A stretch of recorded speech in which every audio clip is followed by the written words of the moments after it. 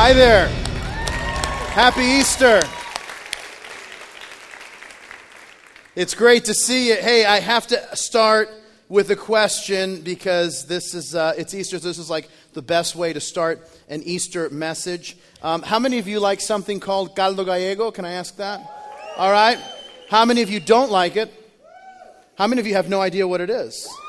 Okay. All right. Wow, people are really excited about not knowing something. Now, if you don't know what it is, caldo gallego is a soup that Cuban moms make to torment their children.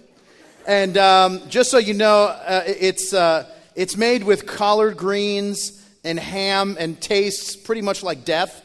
And I hated it, and it was this constant fight that my mom and I would have about I had to eat it because I had to eat everything that, and every type of food I had to learn to eat it. So anyway, and the way that it would work is I had my own bowl whenever we had caldo gallego, which, by the way, now that I think about it later, it's like you give the dog his own bowl. And anyway, but I had this special bowl whenever we had caldo gallego, and it was like a cream-colored bowl that had like a blue line on the inside, like a decorative blue line.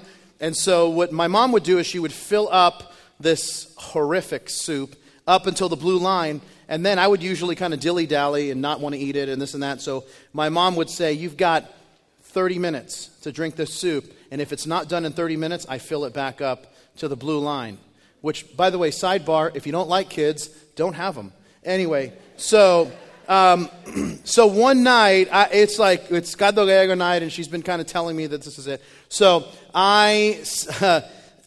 she fills it up to the line. You know what this is going to be. And then I try to eat it, and I just can't. And then it gets filled back up. And then she says to me, we're going on like 2 hours now.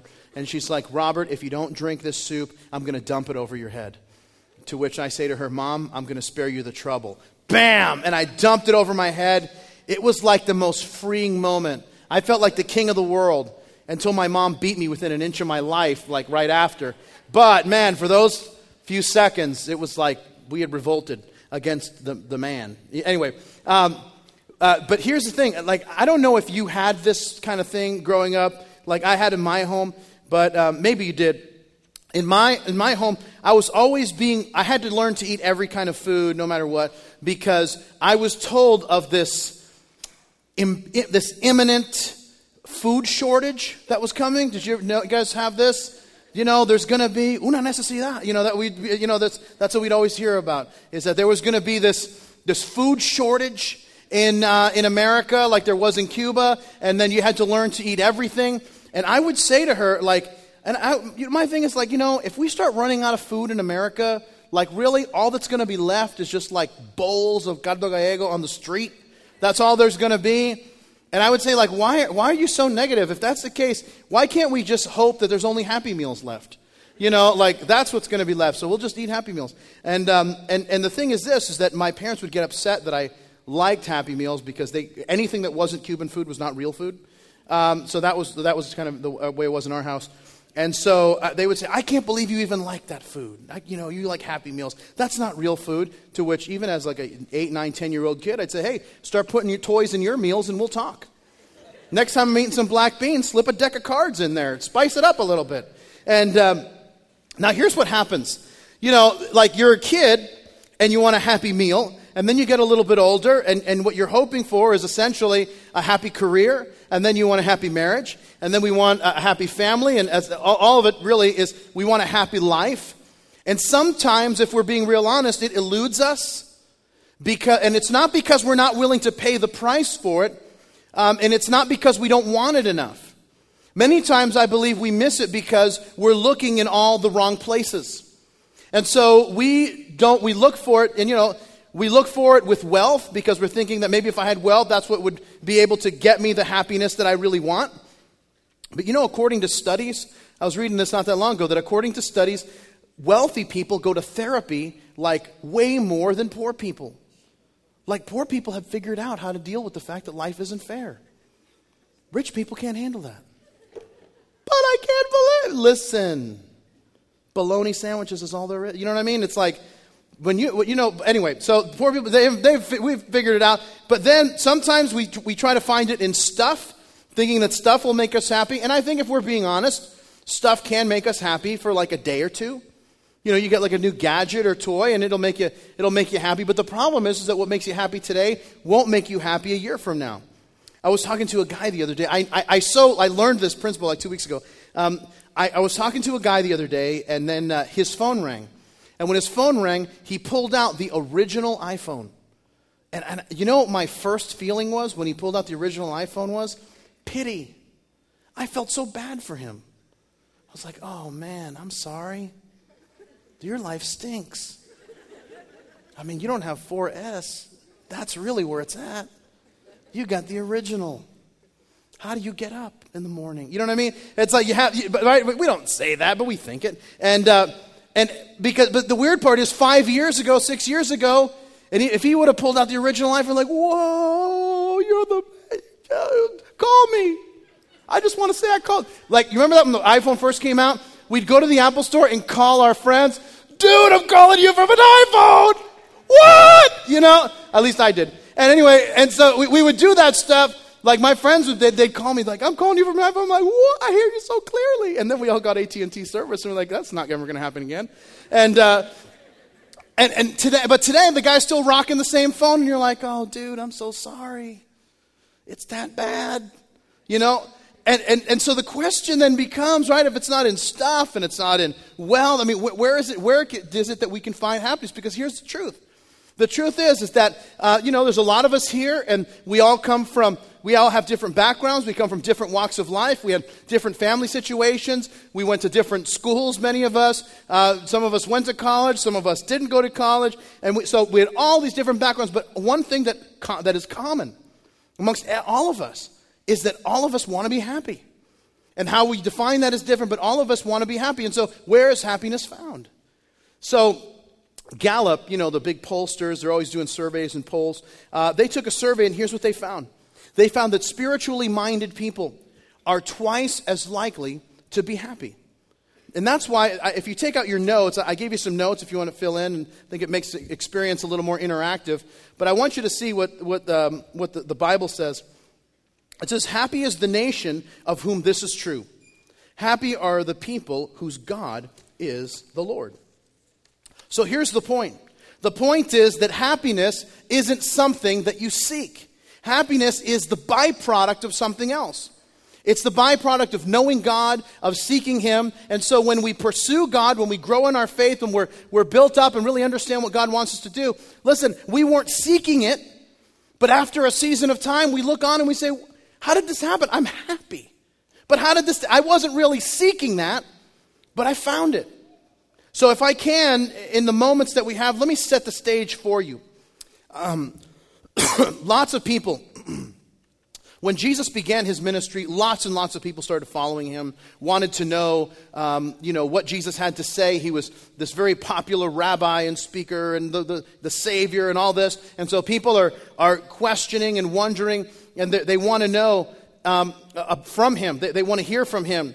And so they're following Him. And so Jesus finds this hill. He sits at the top of the hill. Everybody starts sitting towards all the way to the bottom of the hill.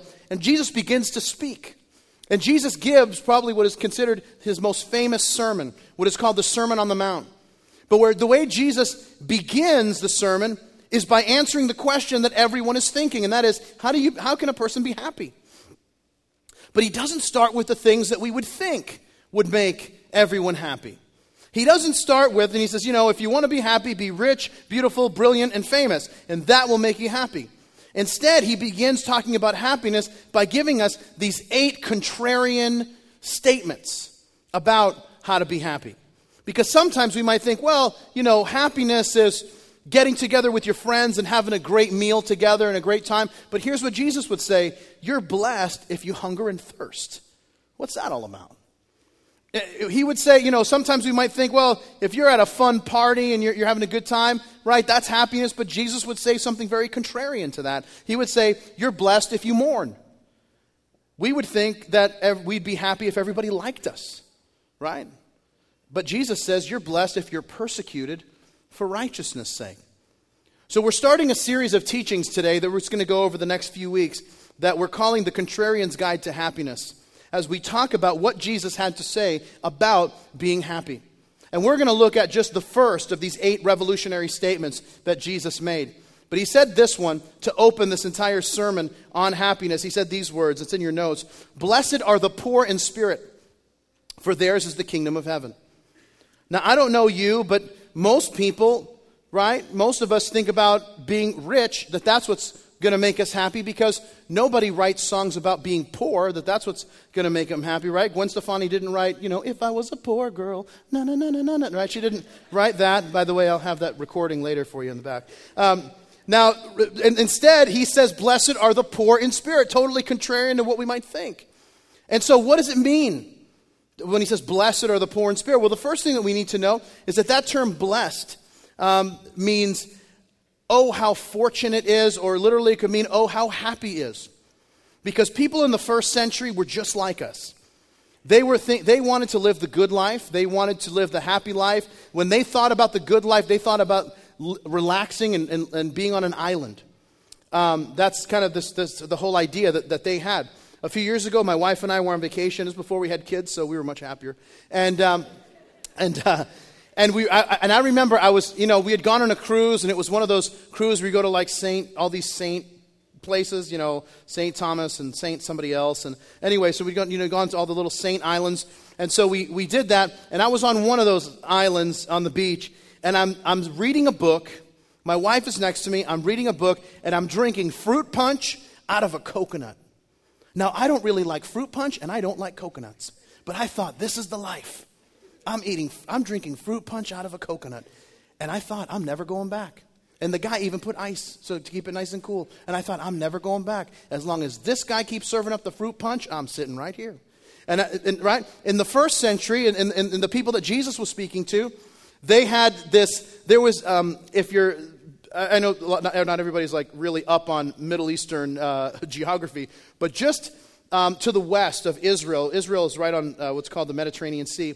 Just off of Israel, there was an island called Cyprus. And Cyprus had a series of islands underneath it that they considered to be paradise. I mean, they just thought that this was like the greatest place to be, the greatest place to vacation and live. And so they actually created this word to describe that island paradise. They called it Macarius. I did not say Macarena, because that doesn't make anybody happy. Because that song is got to be inspired by Satan or something, because that's bad stuff. Anyway, because it gets in your head and it's never coming out. Anyway, so don't even think about it. Don't think about that song, or you'll think about it all day. And then you're going to be mad at me. You're like, I can't believe you put that song in my head. I did not sing that song. I sang the Gwen Stefani song. So anyway, let's move on, because I'm beating a dead horse now. So this idea of Macarius it became more than just the islands off Cyprus. It became more of an idea in that culture of a life that was carefree, without worry, without problems. And in these Beatitudes, these 8 statements that are called the Beatitudes, Jesus is saying, I know how you can bottle the island life and take it with you. I know how you can experience Macarius internally every day of your life. It's experiencing this kind of blessing in your life that's not connected to circumstances. So who does he say that's blessed? He says, blessed are the poor in spirit, for theirs is the kingdom of heaven. Now, once again, this term poor has really nothing to do with your socioeconomic standing, but it has everything to do, it's poor in spirit, which refers to someone who is, that term in the original language refers to someone who is completely helpless. It refers to someone who can't take care of themselves. So when Jesus says, the blessed are the poor in spirit, oh, how happy are the poor in spirit. It's referring to someone who recognizes their own spiritual poverty, who recognizes their own need for God. That when a person comes to that realization and says, God, I'm spiritually destitute without you, that then God begins to show up and do a work in their lives that they could never do for themselves.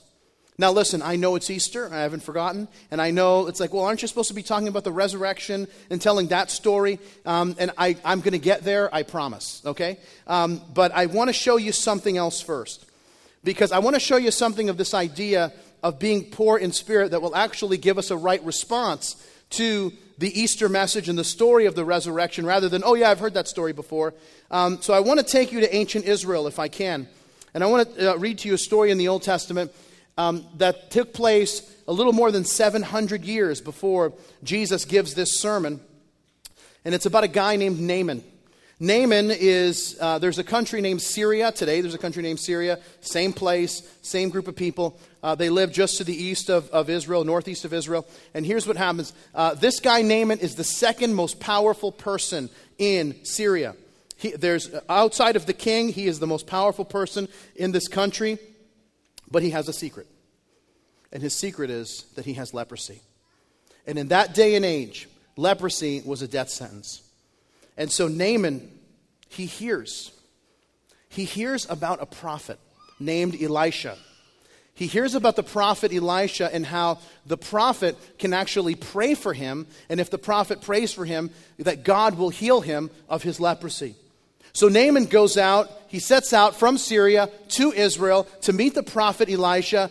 And the story that we're going to see, and this is why I want to show you, is how the poor in spirit are made happy. How the poor in spirit are fortunate. How the poor in spirit actually see God do amazing things in their life that they could never see for themselves. So we're going to begin. It's in 2 Kings chapter 5. So if you have your Bible, you can open there. If you don't have a Bible, don't worry. It's just a few verses we're going to read. You can follow along. But here's where we're going to start in verse 9 of 2 Kings 5. And it says this.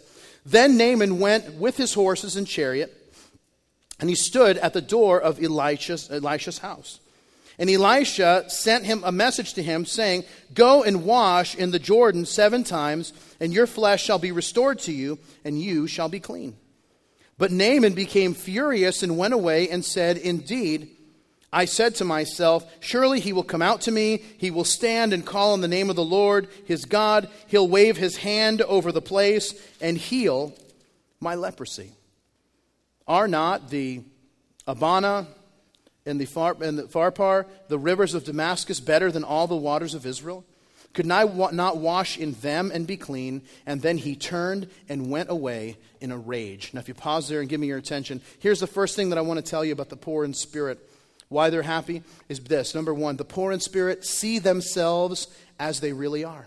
They see themselves as they really are because all of us, every single one of us, have this tendency and this propensity in life. We have the tendency to overlook our shortcomings and overemphasize our successes, which gives us an inflated view of self that actually hurts us. And because we don't want anyone to see that we're imperfect, what we try to do is cover up our faults and act like we're doing just great. So I want you to think about this for a moment, because Jesus says, Blessed, oh how happy are those who are poor in spirit. Jesus offers no blessing, no assurance of happiness to the person who acts like they're rich in spirit. The person who acts like they have it all together or they're living a close to perfect life. It's the person who's willing to recognize their spiritual poverty and their need for God that experiences the power of God in their life. Because what happens is Naaman shows up to the prophet, and he's upset for several reasons, but the prophet is asking him to do something that he doesn't want to do. Notice what he said. I just wanted the prophet to come out and wave his hand. And, do like a little parlor magic trick. Wave his hand, take out his wand, whatever, top hat, do his whole thing, and then make my illness, this skin thing that I have, make it well with this leprosy. But see, instead, the prophet is telling him he's got to do something that he doesn't want to do. He's got to go into the Jordan River, and he's got to take off his armor. And he's got to show that he isn't well. You see, this is a guy who has spent his whole life showing how strong he is, how courageous he is. And so he wants now Elisha to come and show him some respect and wave his hand over him. But Naaman doesn't want to have to ever reveal how sick he really is. And this is the problem. Because you actually don't get help covering things up. And our natural propensity is to cover things up. I was in a band like a million years ago, and we were on the verge of a record deal, and it was kind of a big thing at the time. But I remember I was still in high school at the time. Now, I do have to tell you this, that it's kind of weird to be in a pretty popular band and still be in high school. But I was on the 5-year plan in high school. So when I talk about being a senior, it was the best 2 years of my life, okay? So, all right. So we were playing this show, and they were at this club, this here in South Florida, and they had this drum riser. I'm sitting on the drum riser. I jump off the drum riser at the show, and as I'm coming down, my guitar kind of gets stuck, and it starts coming up. So as I come down, the guitar comes up, and the guitar and my head meet together, and it just smashes me in the face. And so I wake up the next, I didn't like pass out or anything, but I get home, I wake up the next morning for school, and I have this huge black eye. I've only had one black eye in my life, and I gave it to myself. All right? And so now I have to go to school, and I'm like, do I want to explain this? Because this has got to be the most idiotic thing anyone has ever done. Dude, you got a black eye? Yes, I gave it to myself. You know what I mean? Just not the best thing, especially when you're, in high school and you're still trying to fit in and all that. So I go into my mom's bathroom, and I find this stuff that she has called Cover Up, right? Now, you know where this is going. All right? So and by the way, I'm not, and you might say, you don't really look like much of a makeup expert, okay? I don't have a part-time job at Sephora when I'm not here, okay? So anyway, I take a bunch of this Cover Up, and I just goop it all over my eye, and I'm like, hey, it looks like skin. You know what I mean? Let's go. So I goop the stuff on, and I go to school.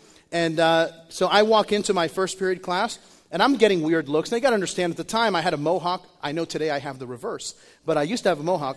And so I walk in, and I'm used to getting kind of weird looks just because of the mohawk.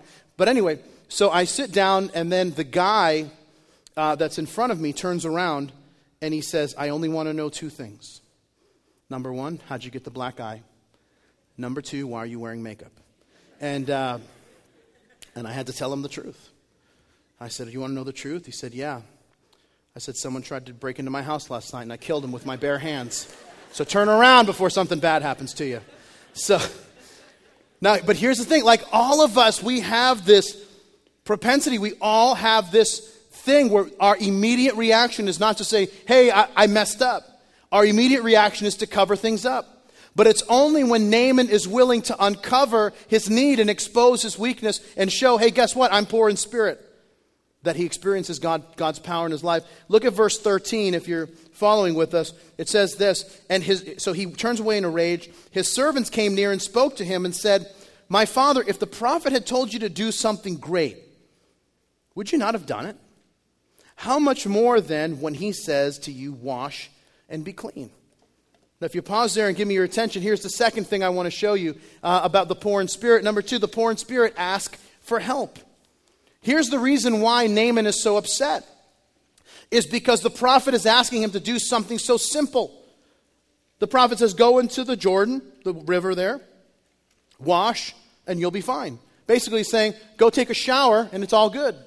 And this is the thing that upsets him, and this is why he gets so angry. But really, the challenge that Elijah is giving Naaman is this: are you humble enough to do something simple that will make you well? Naaman talks, I've got better rivers back in Syria, and they haven't helped me. And he's starting to think that the issue is about water. It has nothing to do with water. The issue is it's an issue of the heart. Jesus said, blessed are the poor in spirit, those who recognize their need for God. Listen, those are the ones that are happy. Not the ones who are rich in spirit, self-sufficient. You know why? Because no one is rich in spirit and no one is self-sufficient. And so don't think that, the poor in spirit of this select group of people. We're all of us, every single one of us in this room are poor in spirit. It's just a matter of if we will recognize that we're poor in spirit or not. And the reason that the poor in spirit are happy is because they aren't hiding anymore. They aren't weighted down by all the armor trying to hide their weaknesses. Now, I have to tell you a story that is slightly disgusting. All right, I hope it's okay. But it's about 10 years ago, I got this ingrown toenail, right? They say, I'm so glad I woke up for Easter service to hear about that. I promise it's going somewhere. So I get this ingrown toenail. In the first service, I said, I don't know if you've ever gotten an ingrown toenail. A whole bunch of people raised their hands. They're like, woo! Like, they were really excited about that. So anyway, we're forming a club. No. But they really did get excited about it. But here's what happens, is that I had this ingrown toenail, and my big toe swelled up to almost the size of my fist.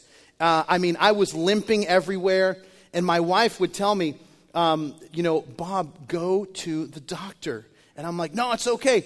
And then, I was saying this, those of us that are, the first service, the Ingrown Toe Club, they all agreed, like they all did this too, is that what happens is when you have one of those, what you try to do is you go like to the bathroom and you try to like rip the nail out yourself. I told you it was disgusting. I warned you. Anyway, so what you try to do is rip the nail out yourself. So you try to clip it and go, "Wah!" And you do one of those. And I speak the truth, my friends. And so you do one of those things thinking that it's the most excruciating pain you've ever been in your life. And the problem is it doesn't make it better. It just makes it bloody and nasty. And then it's like, and anyway, I'll stop there. And so this is, and by the way, this isn't like after a couple days. This is like 2 weeks later. I finally say to my wife, okay, I'll go see a doctor. So I look it up and I go see the doctor. And I sit down and he takes one look at my toe and he goes, oh, looks like somebody's been doing some bathroom surgery. And like I've never seen anyone more excited about a nasty toe situation in my life. And he said, it didn't work out, did it? And I'm like, dude, I'm here. If it had worked out, I'd be home. And so anyway, and he said, I said, no, it didn't work out. And he goes, that's the problem with bathroom surgery is that it's twice as painful and it doesn't fix the problem. Now, I tell you that because, listen, most of us, a lot of us, many of us, this is how we live our lives. We're doing bathroom surgery. We're saying, I'm going to fix it. I can make it better. I'm going to do better this time. No, I'm not going to make that mistake again. And so I'm going to clean up. I'm going to do the right thing. I'm going to turn things around. Watch me. Here we go. And we start doing this, right? Doing surgery on our own lives, thinking that happiness is just around the bend. If I can just change this one thing, because I can do it, I'm self-sufficient, I can get there, I change this one thing, happiness is there, and then we try it and it's not there, and we get frustrated. And here's how it works. You experience some pain in your life, and you know what takes place is that you start going back to some of the old habits that you didn't want to go back to. And so maybe you said, you know what, I'm done with drinking. Drinking has taken a season of my life. It's maybe hurt my family and my children. I'm not going to it. And then you experience some pain, some setback, some disappointment in your life, and you end up going back to it and you say, man, I thought I was better than that. I thought I didn't have to go to that. A relationship goes down the tubes, and then before you know it, you're back out there trying to find somebody else before we figure out why the whole thing blew up in the first place. And see, things somehow don't go our way, and we try to find something that will numb the pain. The wisdom of Jesus is this. The contrarian's guide to happiness is this. Those who recognize their own spiritual poverty are blessed because they see their need for God. And once they see their need for God, they call out to Him, and He works in their lives in ways they never dreamed of. Now, let me show you how the story ends in verse 14. Here's what happens. Look, last part. It says, so he went down and dipped 7 times in the Jordan, according to the sayings of the man of God, and his flesh was restored like the flesh of a little child, and he was clean. And he returned to the man of God, he and all his aides, and came and stood before him and said, indeed, now I know that there is no God in all the earth except in Israel. Now, if you pause there and give me your attention, here's the last thing I want to tell you about the poor in spirit. The poor in spirit experience God's power. They experienced God's power, that Naaman humbled himself and did as Elijah told him. And what was the end result? The end result was that his skin was like that of a little child, it says. Now, I don't care how much oil of Olay Naaman was using beforehand. Listen, once he went out of the water, he was made well, his skin was even better than it was before. And the point is this, that God has the ability to take a bad situation, turn it around, and make it infinitely better than we ever thought it could be ourselves. My friends, that's what Easter is all about. You see, we celebrate on Easter the resurrection of Jesus Christ. Jesus died because every single one of us are sinners. Every single one of us have fallen short of God's standard. That Jesus came to earth, lived a perfect life. He died a horrific death on the cross. He was buried on Friday, and everyone thought it was game over. And then 3 days later, He rose from the dead, proving that He was alive, proving that He was God, and invites every person to experience salvation, forgiveness, and grace through his sacrifice. My friends, Jesus came and died so that everyone who's poor in spirit can be saved from their sins and have everlasting life through him. You see, not just that, but God wants to work in your life like he did in Naaman's life. See, maybe you're like Naaman. Maybe you have the wealth and the power and the prestige and all that comes with those things. But truth be told, if you were honest, you'd say that it's a little empty. And can I tell you this, that that's by design? That we were created by God in such a way and designed by God in such a way so that nothing besides a relationship with him would satisfy us. Maybe you're a little different than Naaman, and it's not that you have all of those things, but maybe you've desired those things, thinking that those are the things that are going to bring happiness and purpose and meaning and fulfillment in your life. And guess what? It hasn't. And can I tell you that it's not because you haven't wanted it enough. It's not because you haven't tried hard enough. It's because those things can't bring what only God can bring. They can't offer only what God offers because we were created by God and designed by God so that nothing else satisfies outside of a relationship with him. See, maybe you're here this morning and life hasn't turned out the way that you hoped. See, maybe you're like Naaman and you've got something terrible that's happened. And it's these things, these horrible things, these bad things, these setbacks, these disappointments, these hurts, these hang-ups, all these things. These are all the things that got you to actually come here today. Can I tell you this, what we learned from Naaman's life?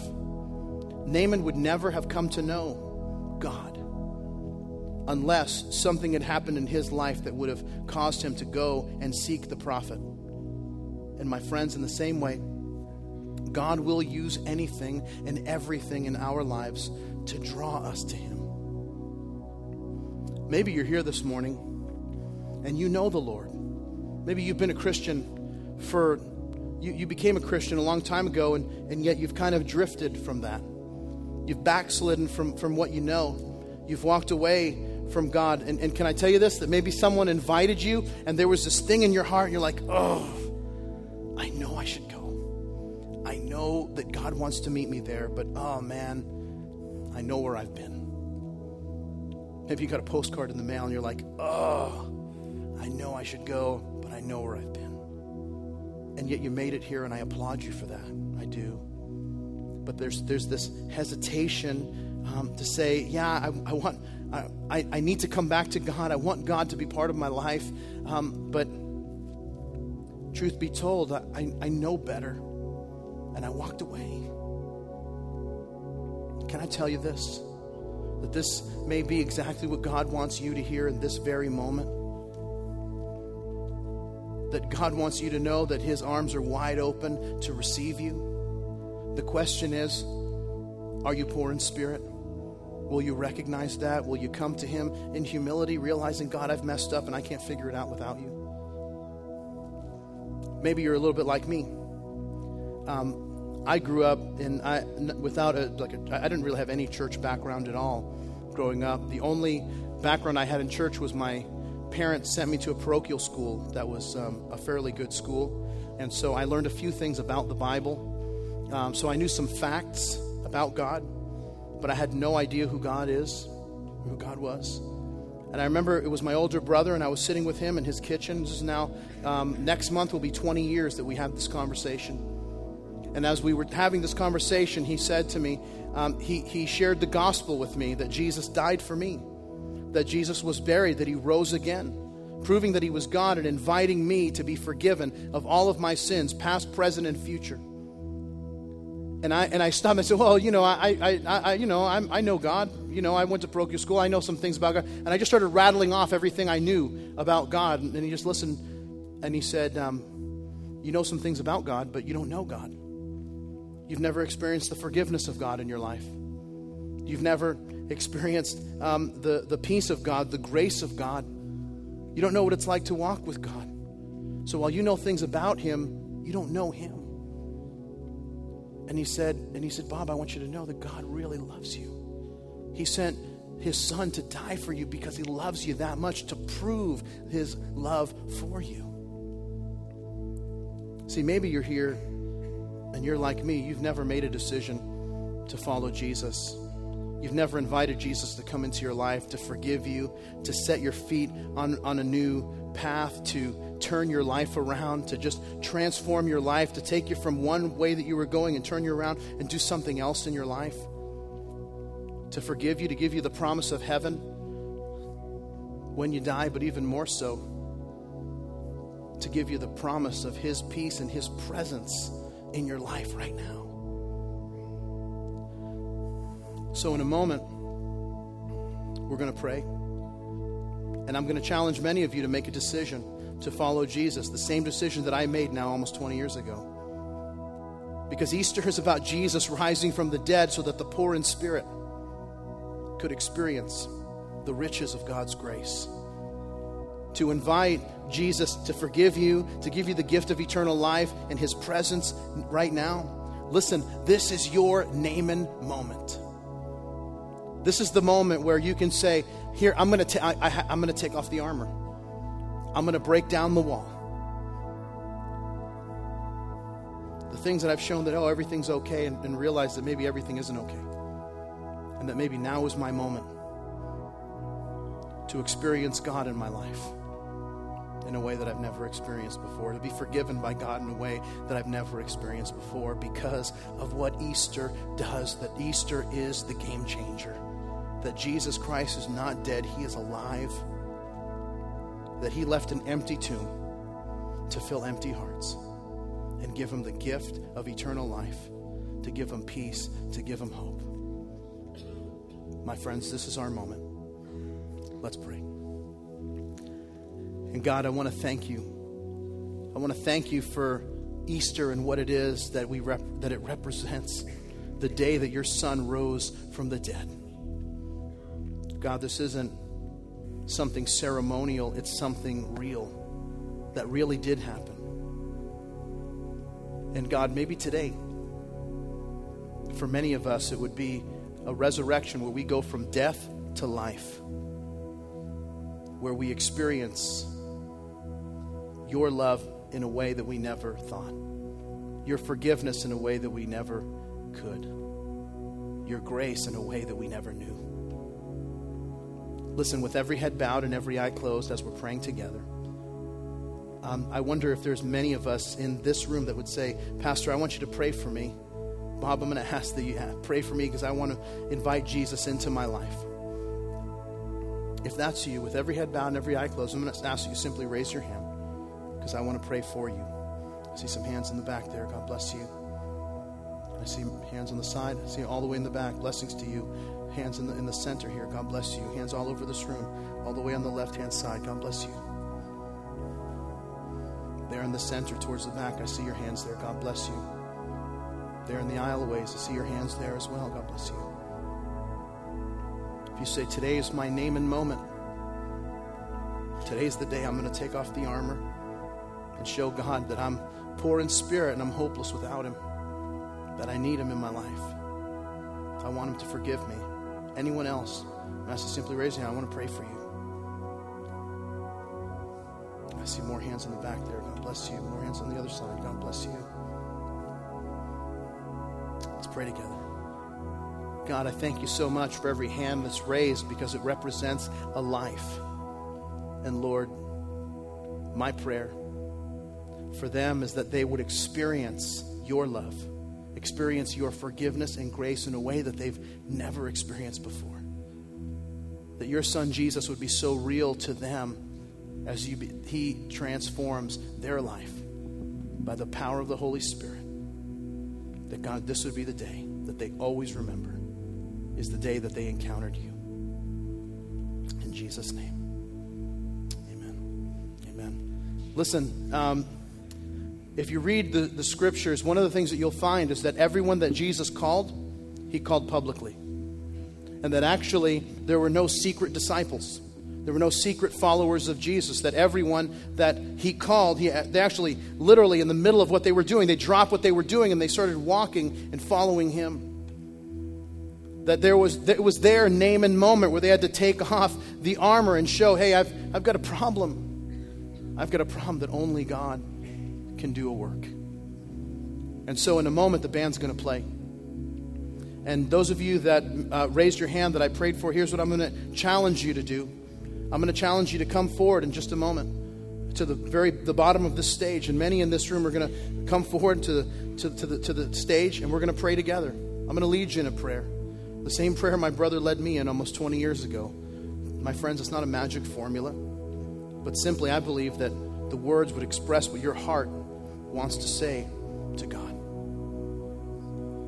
That this is the moment to take a step, to take a stand, to say, this is my day. That the poor in spirit rise up and say, God, we need you. We're lost without you. I want to experience God's forgiveness and grace, His mercy and peace today. Today. The band's going to play. I'm going to invite you to come forward. So if you want to make a decision to follow Jesus, I'm going to invite you. Stand up, come forward right now. The band's going to play.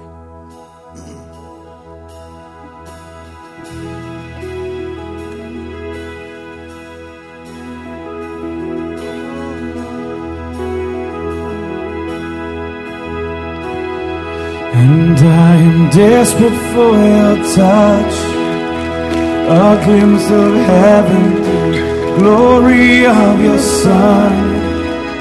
And in a moment you can turn my life around, forever to be found in you.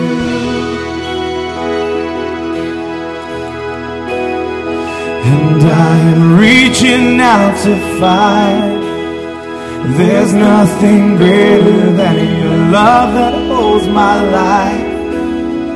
Your grace and mercy that have saved me by your blood and swept away my shame, oh Lord. Your love is like a fire that burns for all to see. My only desire to worship at your feet.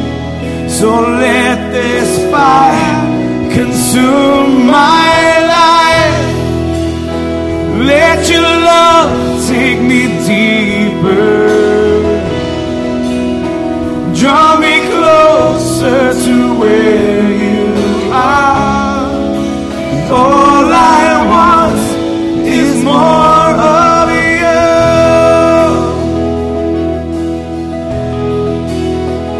And I'm surrendered to your love, forever humbled by the message of the cross. Your grace and mercy that saved me by your blood and swept away my shame, oh God. Your love is like fire that burns for all to see. My only desire to worship at your feet. So let this fire consume my life. Let your love take me deeper. Draw me closer to where you are. So all I want is more of you.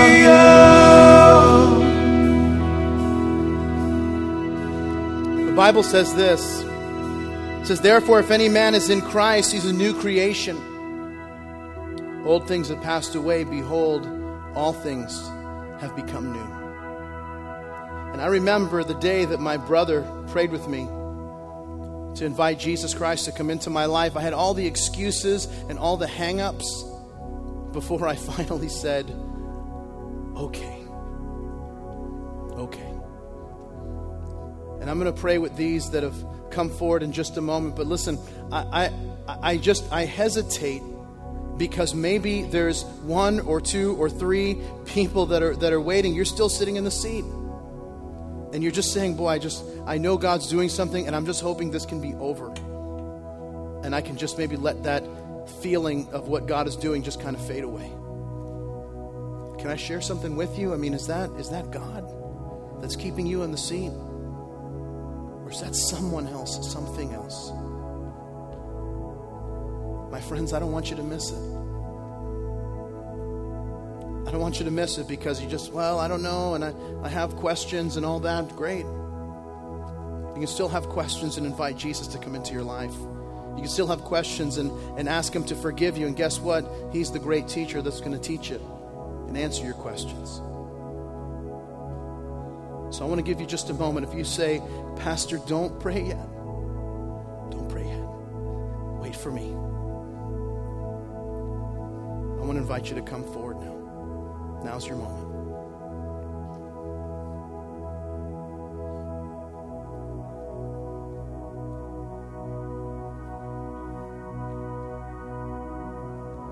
Yeah. God bless you. God bless you.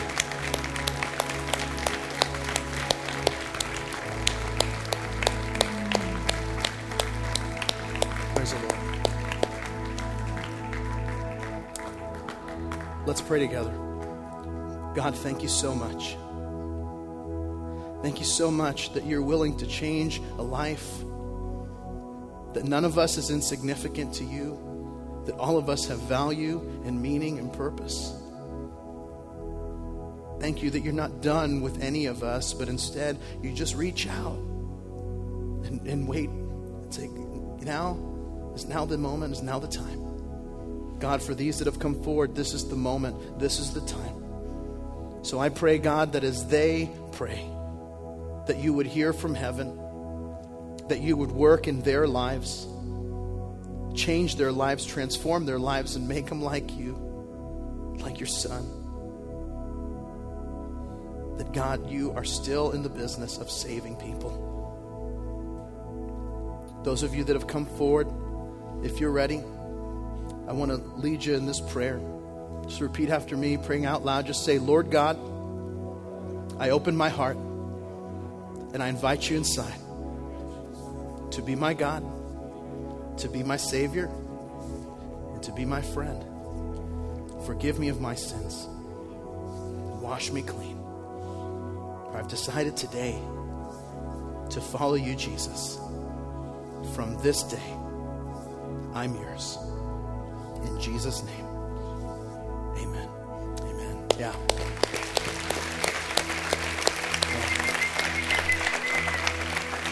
Hey, some of you guys, Steve, will you just wave your hand there? Steve is one of our leaders. Hey, listen, you've made the most important decision you're ever going to make in your life right now, right here.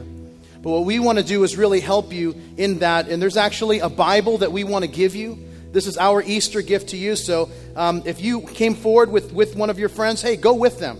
And so Steve will show you the way, and you'll be back with your friends and family in just a moment. We want to give you this Bible to really help you take your first few steps in your walk with God. So if you'll go over in Steve's direction, we'll encourage you all along the way. Blessings to you. Yeah. Hey, can I tell you guys this? Some of you have been praying for a really long time for these guys. And so on behalf of them, can I tell you this? Thank you. You've been praying for these guys. And I know that there are some folks you'd say, no, I didn't think they would ever decide to follow Jesus. You know what?